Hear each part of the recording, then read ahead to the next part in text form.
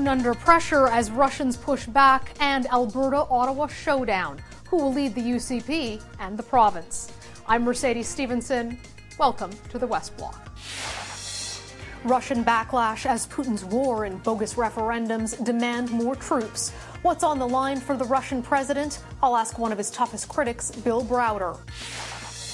And Alberta's UCP will announce its new leader in the province's next premier. From the Sovereignty Act to separatism, what's at stake for Alberta? Just as he did in 2014 in Crimea, Vladimir Putin is again redrawing the map at the barrel of a gun. Canada has denounced Russia's sham referendums held last week in 4 occupied regions of Ukraine. Election officials went door to door to collect votes, accompanied by armed soldiers. Meanwhile, thousands of Russians are fleeing Putin's draft, widely considered a last-ditch effort to stem his losses in Ukraine. For more on what this means for Putin's hold on power in Russia, I'm joined by one of his fiercest critics, Bill Browder. His best-selling book is called Freezing Order, a true story of money laundering, murder, and surviving Vladimir Putin's wrath. Bill, thank you for joining us today. Great to be here. You track Putin so closely. You know the inside of the regime. You think often about his mindset and his strategy. It seems like perhaps the grand chess master here is vastly underestimated what would happen when he brought a draft in and started conscripting people, giving them equipment that looks ancient from what we're seeing on social media, very little training. We've seen some pushback. We have seen recruiting stations lit on fire. We've seen some protests in the street. How serious do you think that rebellion is? Is it something that's going to take hold, or is it just kind of minor areas popping off here and there? Well, it's really hard to say. So we've seen in the past Russian people rising up at various different times, and we've seen in the past Putin doing a very sort of violent job of quashing them down. And generally, like in the past, when people have risen up, they've risen up for issues like sham elections or or media freedoms or things like that. Right now, we see people rising up because they have a real fear for their life. A young man between the ages of 18 and 60 could be shipped off to the front lines in Ukraine as cannon fodder and die. And so people have a lot more to lose now in accepting Putin's draft, and therefore they may be willing to stand up more tall and more robustly than they have in the past. And so it's really hard to say. I don't think we know, and I don't think Putin knows how this thing is going to play itself out. But surely it's terrifying every young man in Russia right now. I remember speaking to a Russian truck driver at the border of Belarus when this all started. He was going back in to Russia, and he said he'd been in the Russian army, and he fully expected that this might be the last time he left Russia, not as a conscript, that he thought he'd be forced back in. And that has stayed with me ever since, and we now see it echoing across Russia. How vital is it for Vladimir Putin to keep his hold on power that he win in Ukraine? At what point does he make the calculus that he's potentially fomenting too much domestic dissent by perpetuating this war versus potentially losing his hold on power if he doesn't win it? Well, we need to understand that if Putin were ever to lose power in Russia, he would lose all the money that he's stolen over the last 22 years. He would go to jail and he would die. And so for Putin, he views it as an existential threat. He cannot lose power. And so, in my opinion, the reason he went into this war was he felt like there was a chance he would lose power, and he needed a good war to solidify his support.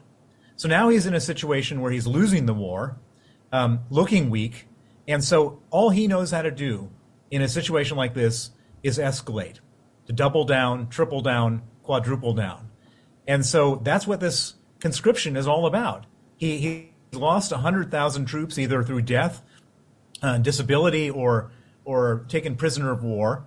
He needs more troops at the border, more troops in action, because if they're not there, the Ukrainians will continue to push the Russians back. And so he has no choice. He has to have these conscripts go in there.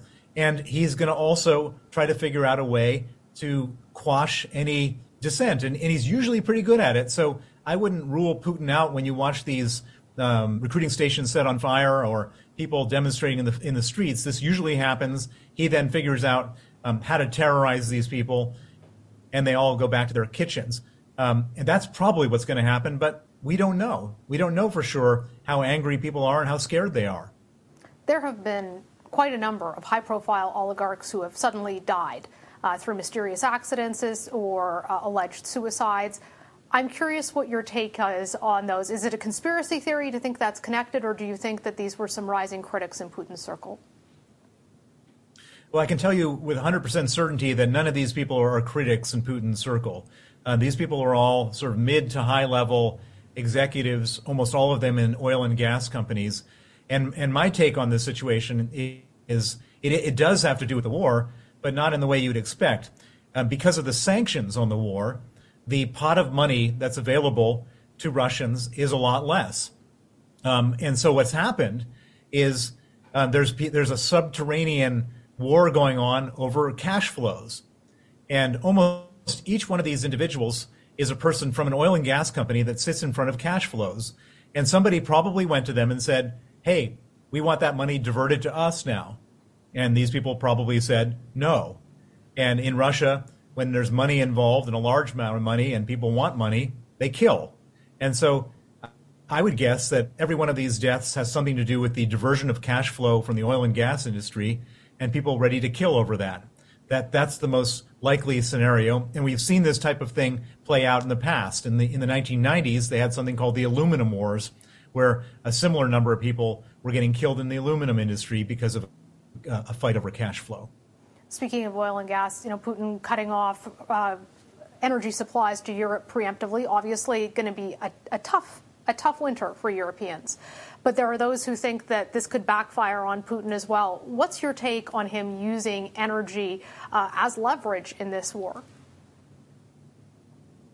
Well, Putin is going to use everything as leverage in this war, and it surprises me that he's using cutting off the sale of gas for one simple reason, which is that gas is one of his biggest revenue generators. So we may not be getting gas in the West, but he's not getting money coming back to him. And gas in terms of sales to Europe makes up about 25% of the Russian government budget.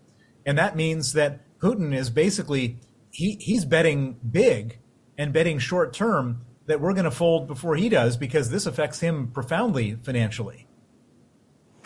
And in terms of what the West can do here, realistically, is it about what the West is going to do, or is it what's going to happen inside Russia that changes Putin's calculus, if anything can?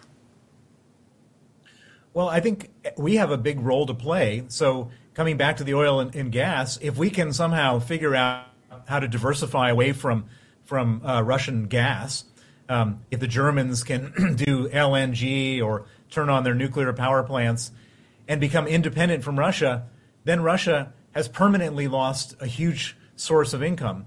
And as we look at this war and how to end it, one of the key attributes of this is to make sure that Russia doesn't have the financial resources to continue this war. And one of the best ways of doing that is to not pay them for their gas. And so this would have been a policy that I would have recommended the West do if we could ever have firmed ourselves up enough to bite the bullet. But Putin's doing it for us. Do you think the West is doing enough to take Russia on in that manner? Well, I think we've done a lot. I mean, if you look at the sanctions program, it's probably the most wide-reaching, aggressive, devastating sanctions program that's ever been put in place. Having said that, there is for sure more that we can do. We can do these secondary sanctions against these evading countries. We can sanction more oligarchs. We can now start to think about converting the money that's frozen into money that goes back to Ukraine for reconstruction. These are all things we can do. These are all things we should do. These are all things I'm talking to the governments about doing. So yes, there's more to be done, but I wouldn't say we haven't done anything. We've done quite a bit so far. One of the things the Canadian government had been pressured on was shutting down visas from Russia. And our foreign affairs minister has said that's not a good option because it would prevent Russian dissidents from leaving. What are your thoughts on that? Well, I think it's very easy to separate the wheat from the chaff. That we know who the dissidents are. They're the people who have been visible verifiable dissidents should absolutely get visas. But I don't think that people who are running away from a draft should necessarily get visas to come to Canada. We have a lot of Ukrainians that deserve to come to Canada. There's a lot of Afghans who assisted Canada that deserve to come to Canada. There's a lot of people further in front of the line. The Russians who are evading their military service, they should stand up in Russia and stand up to Putin. We shouldn't allow them to leave. These are people who said nothing when the invasion happened, and all of a sudden, when their own personal interests are at stake, they're all running for the hills. Well, maybe they should be demonstrating on Red Square in the way that the Ukrainians did during Maidan, where they overthrew their corrupt leader back then. Why can't the Russians stand up to Putin? They should be doing that. Bill Browder, always a pleasure to speak to you. Thank you for joining us today, sir. Thank you. Members of Alberta's United Conservative Party will choose their new leader and the province's new premier this Thursday. Former Wild Rose leader Danielle Smith is widely seen as the frontrunner, and her proposed Alberta Sovereignty Act has been a flashpoint in the campaign. The bill would actually allow the Alberta legislature, in theory, to ignore federal laws deemed to be against the province's interests. Critics have slammed the idea, including outgoing Premier Jason Kenney, who said it would turn Alberta into a, quote, banana republic. Joining me now for more on the race and what it could mean for national unity is Alberta pollster Janet Brown. Thank you so much for joining us today, Janet. Thanks for having me. Obviously, this has been a really interesting race to watch, whether you're in Alberta or anywhere else in the nation. Alberta politics always have consequences for us all across this country. What is your polling showing about who's expected to win on Thursday? Everything we're hearing is Danielle Smith. Is that consistent with what you're seeing? Well, here's the thing. We don't really have any good polling. It's impossible to do a good poll without a random representative list of the members who are going to vote, and only the party has access to that. Danielle Smith's campaign has put out their own numbers, so they haven't been verified. But other than her campaign putting out numbers, we really don't know for sure. Her campaign saying she's going to have about 45% support on the first ballot, and she should win by the fourth or fifth ballot. And intuitively, that sounds right. So I'm not predicting this race based on the polls. What's even more telling for me is how Danielle Smith is behaving, and she's behaving like she's the front runner, and how the other six candidates are behaving, and they're behaving like Danielle Smith is the front runner. It's really interesting. Whenever we look at who wins in a party, it's not necessarily who wins in an election, but let's start with the party first. What has been Smith's strategy that you think has made her successful in becoming the apparent front runner? Well, what I should say is, the United Conservative Party is fairly new. It was formed before the last election, and it is a merger between the Legacy Progressive Conservative Party and the Legacy Wild Rose Party. And so the leadership that we're having right now is under very different rules than we had before. And one of the key things is membership purchases closed quite a while ago on August 12th. So one of the things that Danielle Smith, I think, did better than all the candidates is she understood that membership sales are going to close early, and she knew she had to go after the most impassioned voters. And that's what she did. She went after the people who were really angry at Ottawa, really angry about COVID restrictions and that sort of thing. And she locked up those impassioned people. And, sort of the more middle of the road, more dispassionate people, they didn't really get interested in this race until it was too late to buy a membership. So I think that was the other candidates that were trying to run with a more moderate stance. They just didn't get traction. Danielle Smith was provocative, and she really targeted a specific subgroup of the voters. And it looks like it's going to pay off for her in terms of becoming the next leader of the UCP and the next premier. Can she win the next election? That's another question. Well, and I guess that's my next question. As we've seen time and time again, what it takes to win a leadership race usually isn't what it takes to win a general election. Will she, do you think, stick to these same points if she wins, or are we going to see a pivot to try to attract more of those center, middle-of-the-road voters? Well, that's what we're all wondering. Nationally, Pierre Poilievre started focusing on the same kind of voters that Danielle Smith did, but he had such a tremendous lead in that race that he already started his pivot during the campaign. He started talking about COVID and restrictions and freedom. But by the end of the campaign, he was talking about inflation, just inflation, things that people found more compelling. As yet, Danielle Smith hasn't made that switch. Maybe it's because she's in a tighter race here in Alberta and doesn't feel she can safely make that pivot, or maybe she's never going to make the pivot. That's what we're all waiting to see. But right now, the average Albertan is looking at this race and they're scratching their head because the race has been focused on things that aren't all that important to your average voter. And so a leadership race really should elevate a party. This leadership race, I think, is probably doing some serious damage to the UCP brand. How do you think that this Alberta Sovereignty Act that she's proposed is going to play, not just in the party, where it's certainly very popular with some people and some Albertans who are very frustrated, but more broadly? Is that something that is going to create traction and more of what we've seen in the past of the Alberta versus Ottawa very strong federal-provincial standoff, or do you think that that's something that will repel some people? Well, it is very popular with her base. It's one of the reasons she's as strong as she is. And, you know, we always have concerns about Ottawa here in Alberta. There's always that tension between Edmonton and Ottawa.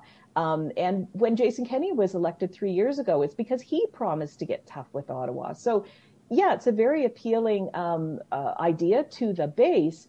But when you look at the most of the members of the legislature, she has some support among currently sitting MLAs, but most MLAs have backed another candidate, Travis Taves.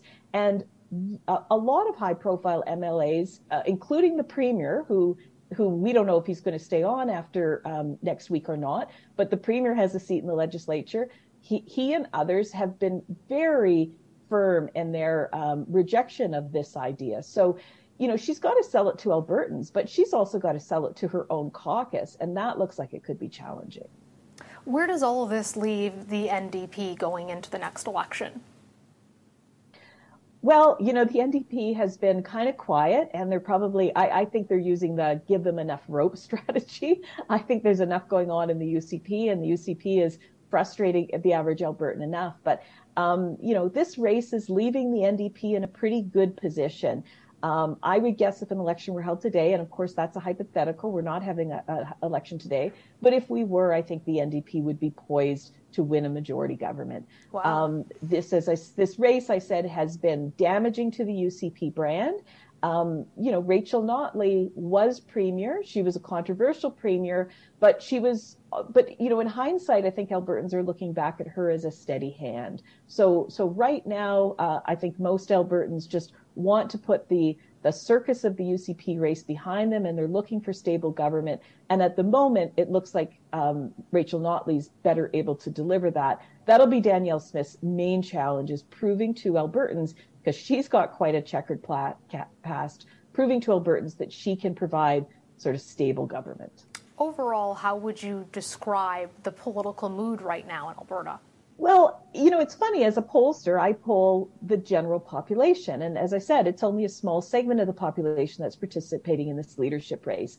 And what I see in my polling is a huge gap between what the average Albertan says they care about and what they're talking about in this race. So when you ask people what's important, the number one thing they say is inflation and cost of living. It's same across the country. Next is healthcare, trying to recover from the shock to the system that was COVID. Education, trying to get education back on track after kids had to do so much homeschooling. Those are the three main priorities of Albertans. And things like sovereignty and autonomy and freedom and the buzzwords that this UCP campaign are focused on, you know, as I said, those are resonating with a small group of voters, but definitely a minority fringe group of voters are concerned about those things. Do you see whoever wins this leading up to more of an Alberta-Ottawa face-off? I mean, we've heard the current UCP government saying that they are not going to get involved in the federal gun buyback program. They're not going to help with that. Is that sort of the direction Alberta politics is going in right now, no matter who wins? Well, Alberta premiers, you know, for decades now have made hay out of picking a fight with Ottawa. And Justin Trudeau is not well liked in Alberta. You just have to look at the results from the last federal election to know that, you know, this is not Liberal territory. So any premier would probably be tempted to go after the Liberal government right now. But Danielle Smith, she's so articulate. She's a former media personality. I think she in particular is well positioned to take on Justin Trudeau in quite a dramatic and heated way. Janet Brown, thank you so much for joining us with your insight today. Thanks for having me. It's election day in Quebec tomorrow. The latest polls suggest François Legault will coast to a second majority government. Support for his Coalition Avenir Québec has been slipping as the campaign winds down, but the party is still polling well ahead of its competitors. The real question is who will sit in opposition to the government in the National Assembly. It's a crowded field with four parties essentially tied for second. The Parti Québécois has been climbing steadily in the polls, its leader once again vowing to revive the debate on Quebec sovereignty. Also worth watching, the Conservative Party of Quebec and its controversial leader Éric Duhaime. The party has seen a surge in support, riding a wave of pandemic discontent, but it's too soon to say whether that support will translate into any seats. Concerns about immigration have also taken center stage, with parties arguing over the province's ability to integrate newcomers. We'll have special coverage at globalnews.ca starting at 7:30 p.m. Eastern Time with our chief political correspondent, David Aiken, digging into the results as they roll in. That's our show for today. Thank you for joining us. We'll be back here next Sunday. I'm Mercedes Stephenson for the West Block.